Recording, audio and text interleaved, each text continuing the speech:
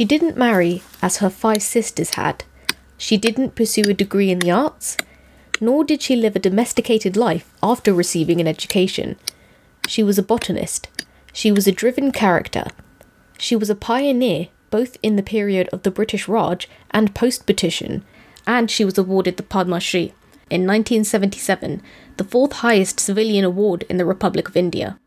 Her name was Janaki Ammal Edavalat Kakad, the Sugarcane Scientist.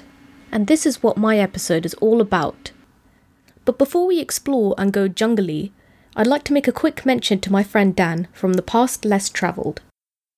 What is going on, everybody? My name is Dan Romagno, and I'm the creator and host of the Past Less Travelled podcast.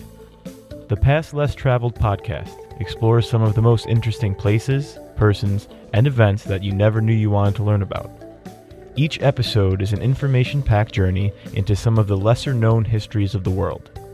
With episodes ranging from ancient Macedonia to John Adams' role in the Boston Massacre, you will surely find a topic that piques your interest. Each episode is 10 to 20 minutes long, so you can fit this podcast into any part of your day. You could find The Past Less Travelled on Apple Podcasts, Spotify, and any other platform you may use. You can also stay up to date with episode announcements and enjoy more history content on my Instagram at The Past Less Travelled, all one word, and on Twitter at The Past Less Travelled. That's PASTLESSTRAVELD. Tune in weekly to get your fill of some of the most interesting places, persons, and events that you never knew you wanted to learn about. And remember, we are all trapped in history, and history is trapped in all of us. I hope you guys take the time to listen to Dan's podcast because it's really interesting. But now, we return to Janaki Ammal's story. So let's get cracking.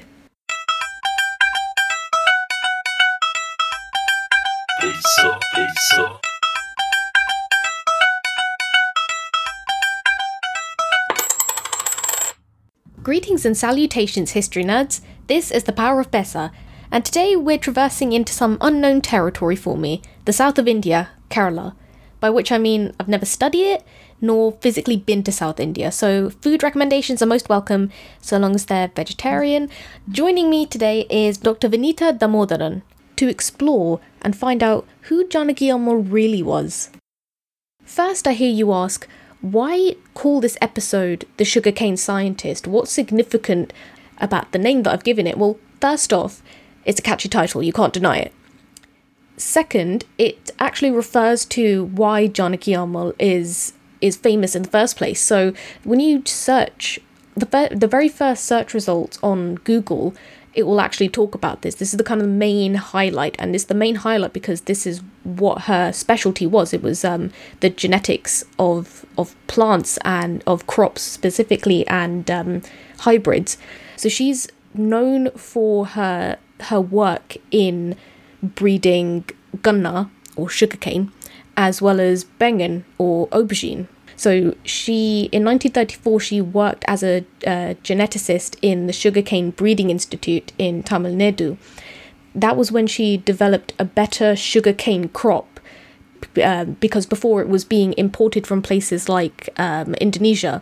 And because of this, she managed to yield a sweeter sugarcane crop, which was not only better suited to India's climate, but it meant less pressure to import crops like sugarcane from outside of India. So from then on, it actually provided a way for India to create its own independent sugarcane industry. But what shocks me is that in your paper, Gender, Race and Science in the 20th Century India, Vinita, is that it's one of the few papers, I guess, that talks about her history, because online you can't really find much in the ways of history. You can find newspaper articles that praise her, and even then they've only been written between 2018 and 2020 anyway. Yeah, it was sparked off by this paper, in fact. Oh, okay. Oh, that's interesting. So what inspired you to write about Janaki Ammal? It came as a surprise to me that the papers of an Indian woman scientist were carefully stored in the Bodleian Library in Oxford. Wow. So that enabled me to, as a historian, to ferret out a little more. And I realized that she had been in close communication with a series of very well-known British biologists and scientists And her papers were stored alongside the papers of C.D. Darlington, Yes. who was the director of the John Innes Institute from in the 1940s. And so I realized that not just was she quite well networked, she was also a formidable scientist in her own right, as the letters went on to reveal. So could you just unpack for us what was the kind of environment of the British Raj for scientific discovery? So as we know, the colonial period is quite an important period in terms of bringing modernity to India. So that is the word that the colonizers used. India was steeped in superstition and tradition, while Western science and reason were to be embraced. And this was an idea that early Indian intellectuals also embraced. At the same time, there were Indian scientists who also understood that India's scientific tradition needed to embrace, especially if you're looking at subjects such as the field sciences, traditional indigenous knowledge. And this is particularly true for botany, where Janaki Ammal is located, because botany relies on local folk knowledge, on understandings of classification. And India had a very, very important tradition of botanical knowledge going back to medicinal plants and medicinal healing. And those were the traditions, I think, that which are ethnobotany, which Janaki Ammal sought to revive through her work. Wow. The only tradition I could think of in Punjab is how to properly eat a golgappa, but that's it. I'm telling you, there is a correct way to eat it. You just stuff it in your mouth, that's it. That's all you do. None of this spoon, bowl, just eat with your hands. Yeah, I know. And it's a delicious feeling when you eat that golgappa, yeah. So what were women's roles like within the science community? Because I assume it was very male-dominated. So as we know, the women in science had a very limited role, not just in India, but elsewhere as well. In the West, it's very interesting. Botany began to be associated with women. In India, with the importation of Western education, women did embrace, especially elite women, did take to education in a big way. And that was quite surprising, especially if you look at other scientific sort of subjects. Indian women were going to colleges in Calcutta, in Madras, and so on. And that, I think, and Bombay, that was quite interesting and quite important for us. And Janaki Ammal was educated in the Western traditions in school. In terms of her schooling, she went to Sacred Heart Convent in Tellicherry, and later on she went to Madras Christian College, and that's where she got a very, very interesting and important scholarship, which was from the University of Michigan in 1924 to study botany in 28, and that was the Oriental Barber Scholarship. Wow, so this wasn't actually the typical narrative of girls weren't allowed to go to school, they weren't allowed to get an education.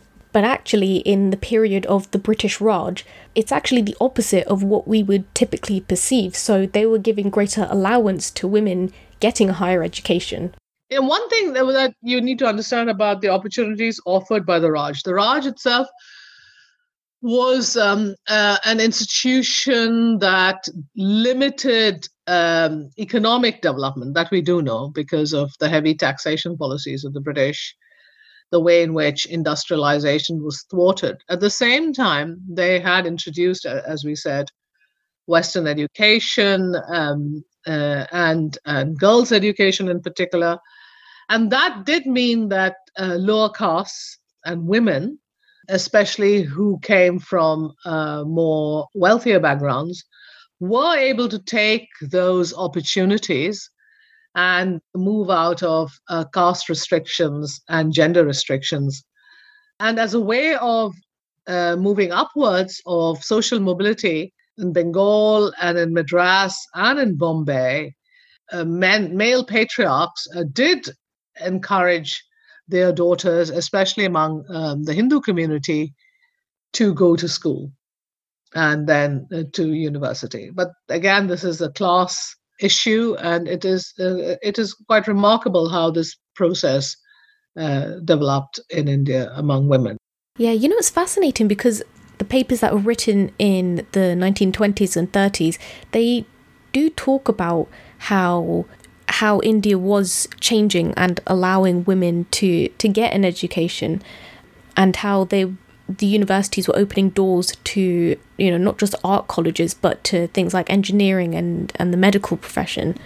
This might sound like a really cliche question, but it's kind of important when we're looking at this period. So she had to fight against norms that, I guess, tried to prevent her from achieving her goals. So how did being... I think it said she was a low caste. She was low caste, wasn't she? She came from a lower caste background. Okay. Yes. So how did being a low caste Indian woman affect her journey to being who she was? So I think, again, it's a very, very good question, Serena, because she was also mixed race. Yes, yeah. So she was on she was on the boundary of caste and race, and she was able to understand and cross over. In that, it gave her more freedom of a sort to make these very interesting encounters that she then forged. And her personality, I think, was also quite interesting. She chose, as you correctly pointed out, not to get married, not to follow in the trajectory of her sisters. Her sisters also found marriage quite difficult. Marriage was not an easy option for them either, because, as you know, India is a very restricted society when it comes to establishing purity of caste heritage and purity of heritage in general for marital reasons. So in some senses, her choice of not to marry was also dependent on the fact that it wasn't quite an easy option either for her sisters. So she then chose this remarkably lonely, but not to her, life of and career in science. Yeah, and between studying abroad for a degree and making gopi for your husband, I'm afraid it's a no-brainer. Plus, I'm not actually very good at making gopi. Listeners, you've been duly warned. And the paper I mentioned earlier on in the episode, you called Janaki Ammal the Cinderella of the sugarcane station. So what did you mean by this? What was going on once she was in the world of work? She's already beginning to work, as you correctly pointed out, on sugarcane, right? And she goes to Coimbatore to work in the Sugarcane Breeding Institute, where she's crossing plants like saccharum with zea. So these are all grasses, and producing intergeneric hybrids. And that work produces amazing results, including the articles which are published in Nature, which is the premier scientific journal of the time in the 1930s. And this is where she gets thwarted by the male Brahminical establishment, like C.S. Venkatraman, who's the head of the Breeding Institute, and is quite jealous of her. And she comes across a lot of male jealousy, not among her male mentors. So it's including C.D. Darlington, who damns her with faint praise. Sorry, just a quick footnote here. So Cyril Dean Darlington, or C.D. Darlington, as we've been calling him for the past, 10 minutes maybe? Darlington was appointed the director of the John Innes Institute in 1939 before Janaki Ammal worked there between 1940 and 1945. And the letters are very indicative of the jealousy that she faces routinely among the male establishment. Yeah, no. His letters were interesting, to say the least. And I read some of his correspondence, and I thought I'd pick out one part that kind of stuck out to me. So this excerpt was taken from a letter written by Darlington in 1937 to John Russell, and his name may sound familiar to you, but just in case you don't know, he was a British agricultural scientist, and he was also the director of Rothamsted Experimental Station. So this excerpt reads, I think it is a great pity that numbers of Indians come to this country to take PhDs in cytology just because they think it is an easy subject and, having obtained their PhDs, which they never fail to do, return to secure a post in India. We refuse to take such people here. So here you get the sense of, it's not just a passing racial comment, but it's the idea that, his belief in the inferiority of Indians, but in academia he's talking about how there's a kind of lack of creativity or originality or something, that they just learn, get their degrees, and then they just go home. Yes, no, absolutely. It's about the way in which these are not original or creative thinkers. These are people who do cytology, which is just, understanding plant cellular structure, which is nothing creative. But the point is, Janaki was much more than just a cytologist. She was actually creating these intergeneric hybrids. She was extremely innovative in her scientific understandings.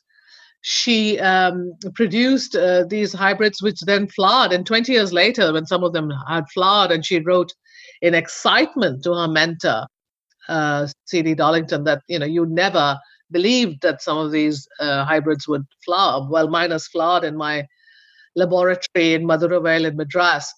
He says, fine, very grudgingly, I'll get your paper published in Science. And then he writes to the editor of Science, here is a paper that I've been sponsoring for the last 20 years. No. I mean, that is the level of male patronizing jealousy that she gets, but she never really is critical of them. She just does her work very quietly in her laboratories. I'm sorry, I just have to say this, but it's just so typically Indian that she just doesn't care. She just puts her head down and works. She just gets on with it. Because it feels like, with what we've been saying about Darlington, is that he reflects the attitudes that encompass the kind of discrimination that would have been experienced in this period.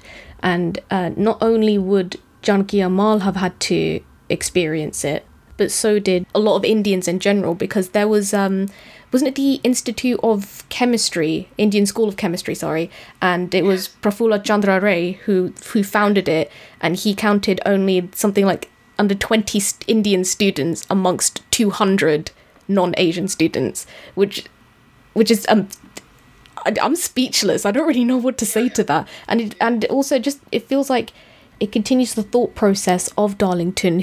Because there are so few Indian students there, that means that they don't have the capacity to continue their research in an innovative fashion. But it was interesting because didn't he still send her samples to identify? Yes, he did. So he did. Because Darlington is very, very interesting. So this is the context. The context of this science also you must understand. Here is a formidable Indian woman scientist. But the men she's relating with, they're Brahmins and Brahmin men in India, and in England they are upper class men who are eugenicists, because this is the beginnings. 1931, R.A. Fisher from UCL, who is very, very closely linked to Nazi ideas, even is started the British Eugenics Society. So eugenics and race are very closely linked. So this is the prehistory of genetics. So they are looking at plants, they're looking at cells, they're looking at the chromosome, right? So Darlington is known as the man, by his biographer, as the man who invented the chromosome. But this understanding of the chromosome is leading to understanding genetics. But till 1950, till the UNESCO statement, which discards the whole idea of race, following the terrible genocide of the Second World War, eugenics is quite fashionable among British scientists. And so C.D. Darlington is a eugenicist, alongside his very interesting work heading the John Innes Institute in London.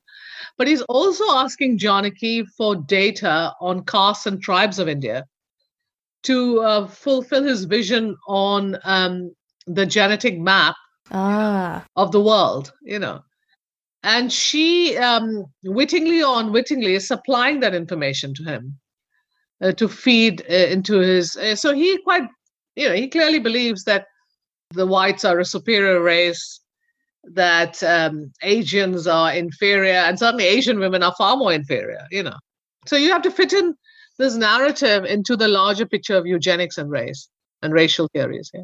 of that time. I don't know, it's a bit odd because did he still respect her or her work, at least? And you'd think that he would have some kind of support for her, because he didn't exactly start off in, quite high in the ranks. I think he started off as an unpaid intern in the institution, and then he had to work his way up. I don't know if he held any sort of respect for her. So, no, I think he did. The interesting thing is the correspondence in the Bodleian reveals a 50-year correspondence between the two of them. And he meticulously answers every single letter. He makes a note of when he's responded to her. He's corresponding with a lot of people. The sad thing is the Indians have no respect for archives.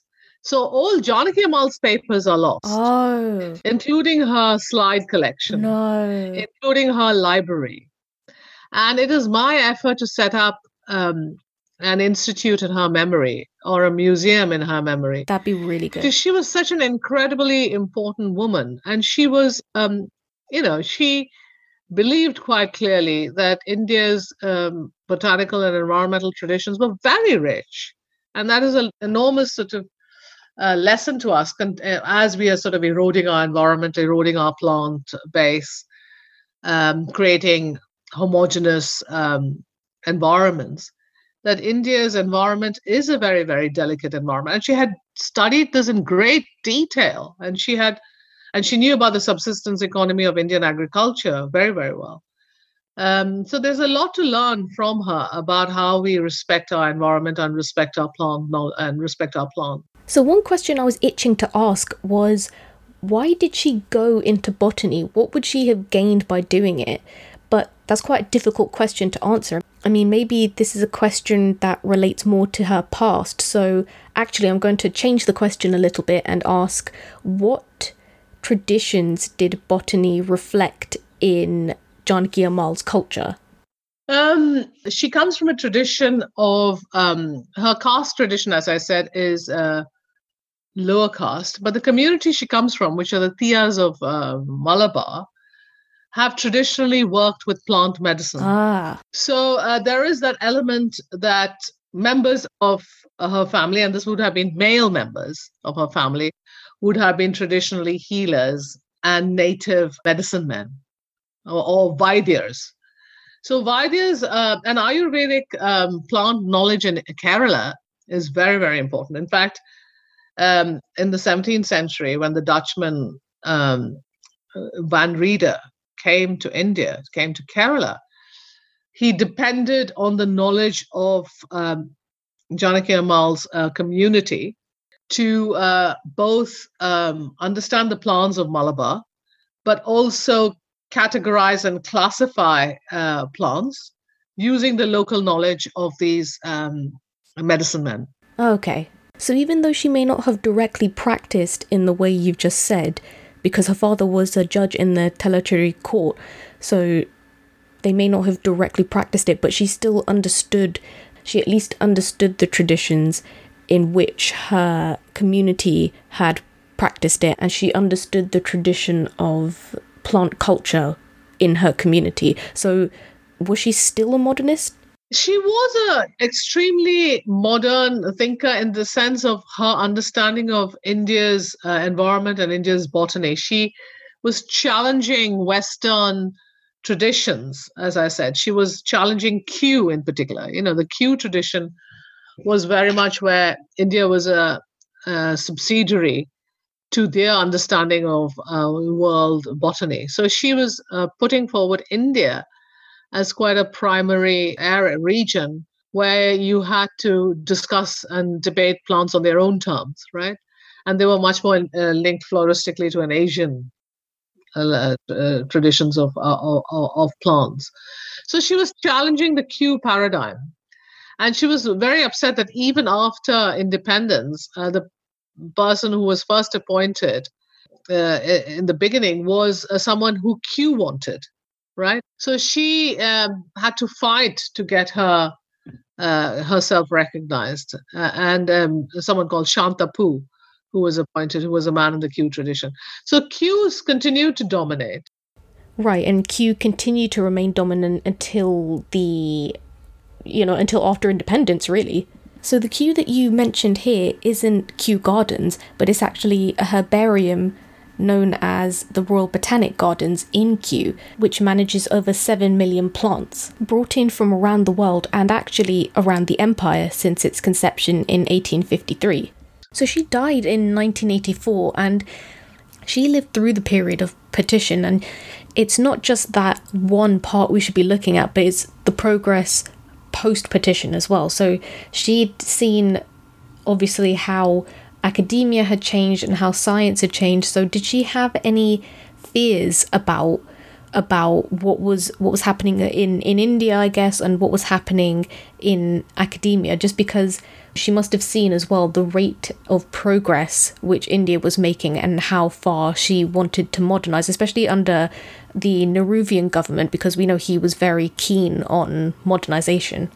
Yeah, so there was one thing that she was particularly upset about. It's about the way in which science was taken out of the university and put in national laboratories.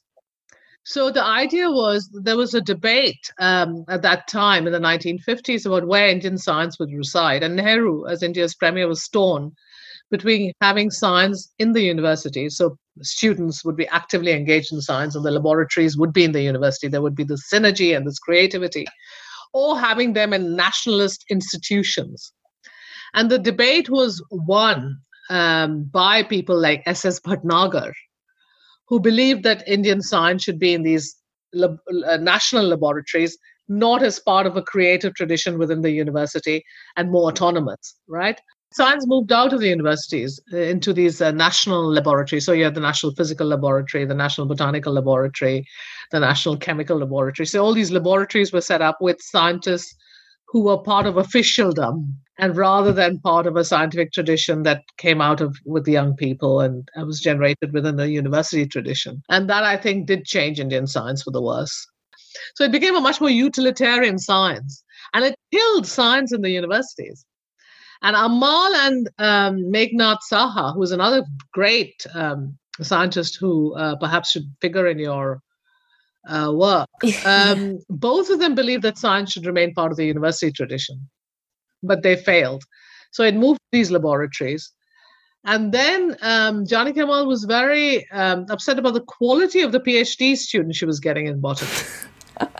So if you look at Indian science today, if you compare it to China and so on, India's scientific publications are hardly internationally rated to the extent that China's is. So somewhere Indian science lost the opportunity for its creative sort of zenith and lost its international sort of significance. And she was one of the last people who was very well known internationally. And that is a bit sad, because India could have continued to remain very well integrated rather than having this narrow utilitarian perspective for science. So she criticized the institution, she did. She was a nationalist scientist, in the sense that when Nehru asked her to reorganize the Botanical Survey of India, she embraced that job and creating all these divisions and challenging Kew and bringing to bear. And she realized that Indian plants need to be understood in its own terms. And so she set up, the laboratory in Jammu and Kashmir, and she set up various in Lucknow and so on. So she was part of a nationalist, innovative approach also to Indian botany through the Botanical Survey of India. It's only she realizes the importance of having a scientific tradition within the university that she was upset. Yeah. I mean, I also think she's a nationalist. I'm not arguing against that. But I know one of the other arguments she had against this was that through nationalizing the laboratories, they became very elitist. It became much more official. Yeah. So the scientific, what it then does is, it becomes a very official sort of work that's being done by government-appointed scientists.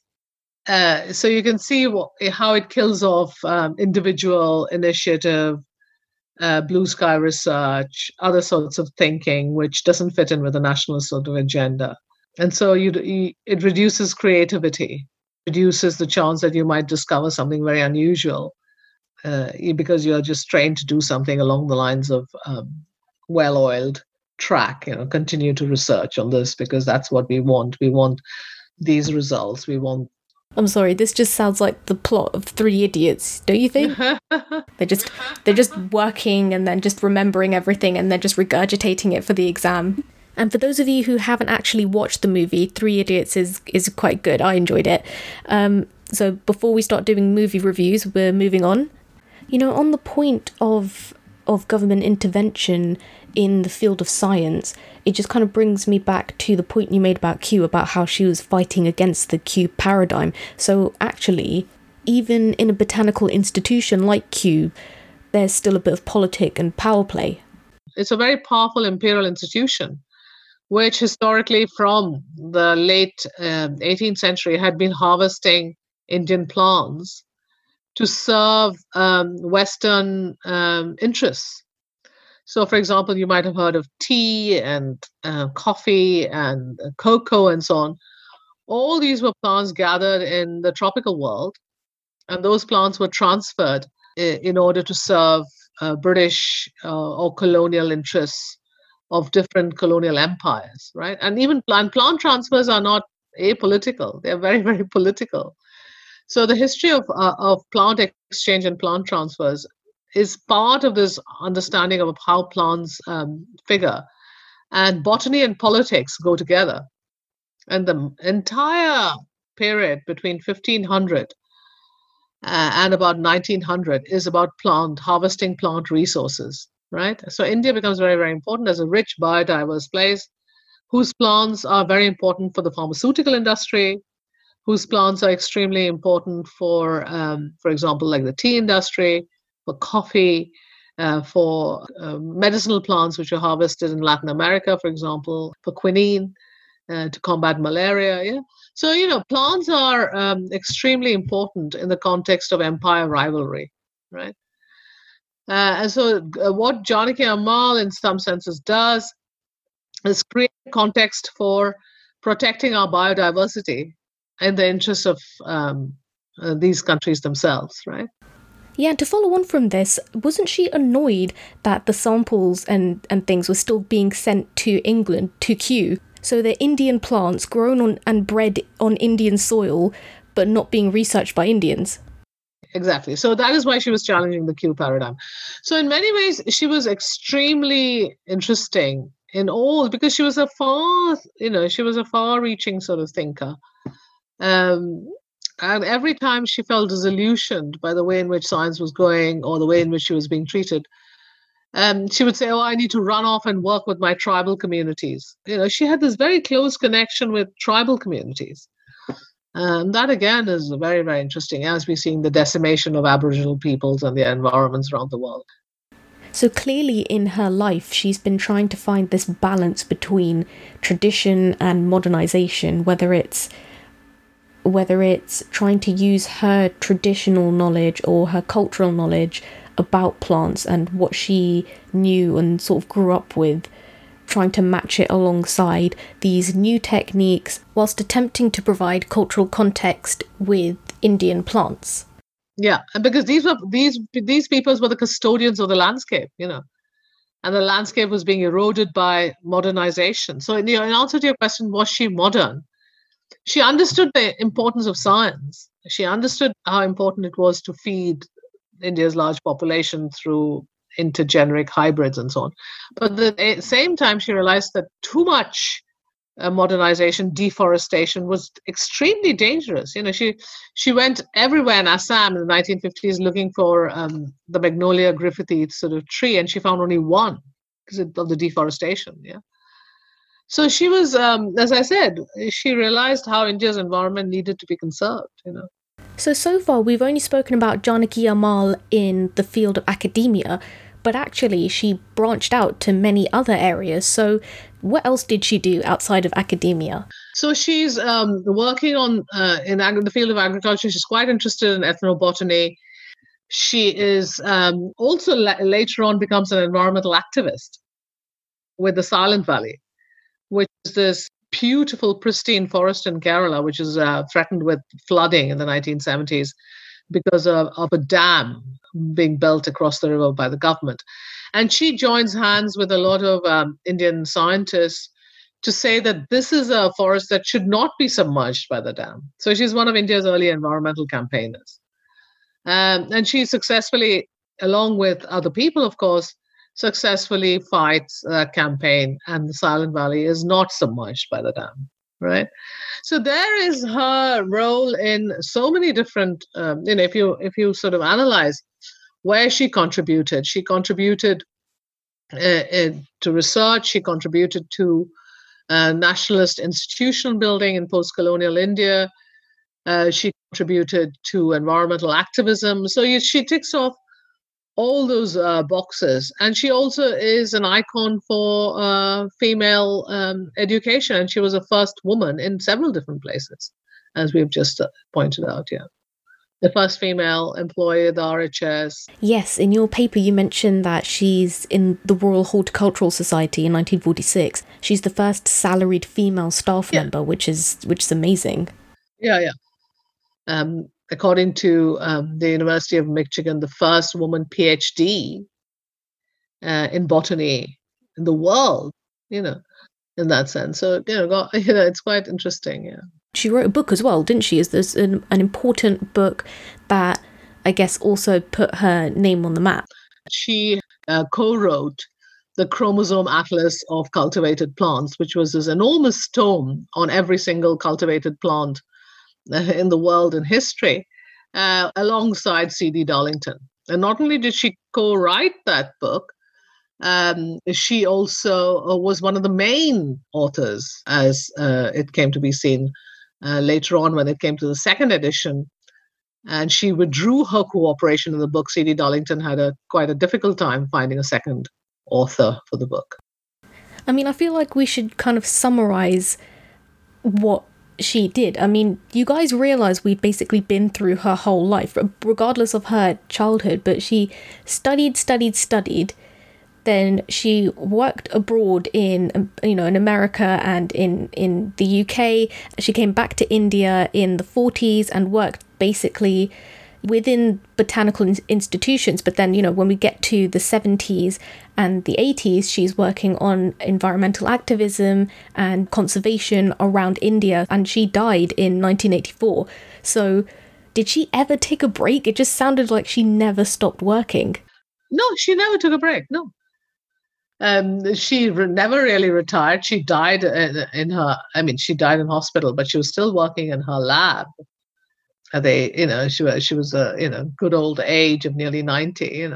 I mean, that's just the Indian mentality, as the old saying goes. Mar ke aaram hi karna. You work until you die. And obviously, Janaki Ammal fit this saying to a T. FYI, this is usually the part where someone says, Bilkul sahi gall hai. In other words, yeah, I totally agree.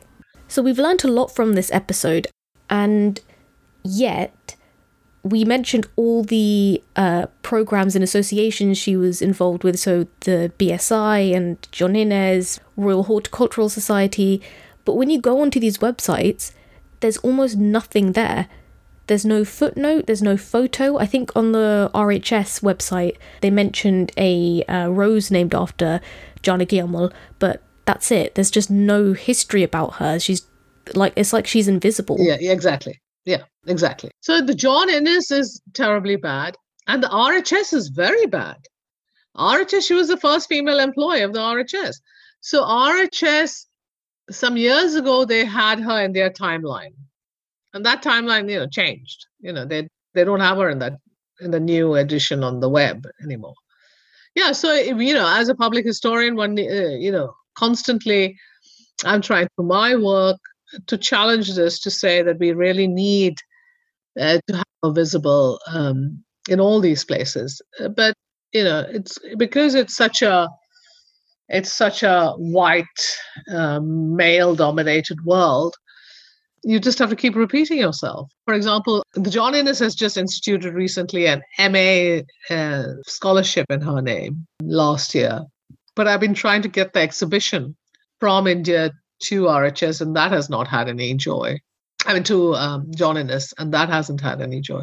So yeah, it's a question of where they put their money. But isn't it just odd that no one's asked for a statue for her, or wanted to name a laboratory after her, or library or something? I think there is a beginning now. She's beginning to be recognized much more now. There was a taxonomy award instituted in her name, but her visibility as a senior national scientist requires that she be given more recognition than she has as a woman, as a Dalit, if you could say. Yeah, so yeah, I would say that there's a whole issue of creating a museum around her work for as a icon, as a beacon for other girls to study. She is a formidable role model. Yes. Do you think it's then our job as public historians to find things that have been dismissed and forgotten or not talked about and bring it back to the public to say, you've never heard of this, or maybe you have but you don't know, so here's something I think you should know? I think public history and much more engaged history, which is much more in some senses, this is also about personal history being political. So it's where India's past, which is now being rewritten in different ways to suit particular interests, as we know, as Hindu or as homogenous, is not necessarily the past that is right. The past is a very, very mixed bag, and it embraces figures such as Janaki Ammal. She embraces India's matriarchal traditions, India's tribal traditions, and India's multiple traditions. So that is what we should be celebrating in India today, not a homogeneous vision or understanding of India. But I suppose this presentation, this homogeneous view, as you said, it's also down to the issue that you brought up earlier in the episode, which is archives and preservation. And it's a shame, really, because whatever is preserved or whatever was thankfully preserved today is unfortunately a view of India or Indians, etc., but through a British lens. So what we really should do, especially, as a public historian, is we need to rethink these sources that have been preserved and question a lot of it. Yeah, rethink a lot of our sources, how you get other sources, how you go against the archive, you read against the grain. I think public history requires an engagement with archives and sources, which, where you sort of go and say, we need your writings, we need your papers, we need people to transcribe you.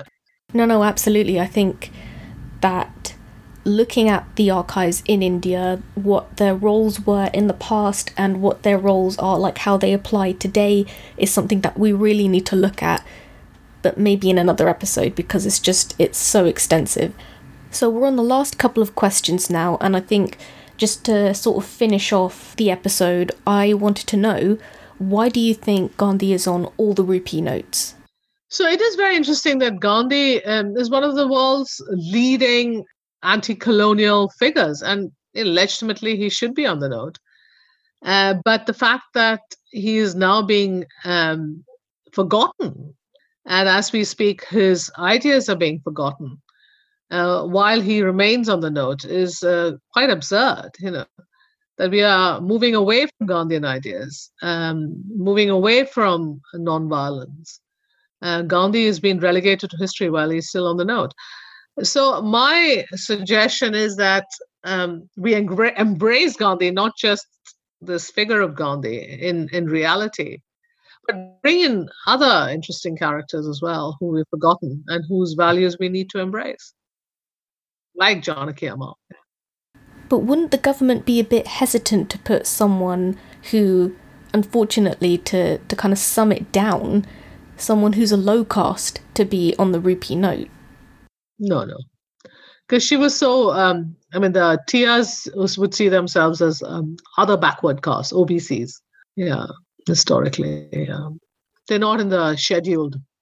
They're on the schedule of the Constitution. Yeah. You have the scheduled castes. So she's not part of the lowest branch, even though she was low caste. So it would be possible to have her on the note. Yeah, they would. Yeah, she's Hindu. She's beginning to be recognized as an important figure. So some lobbying is all that would be necessary. Yeah. So I suppose just now a quick final comment from you would be great.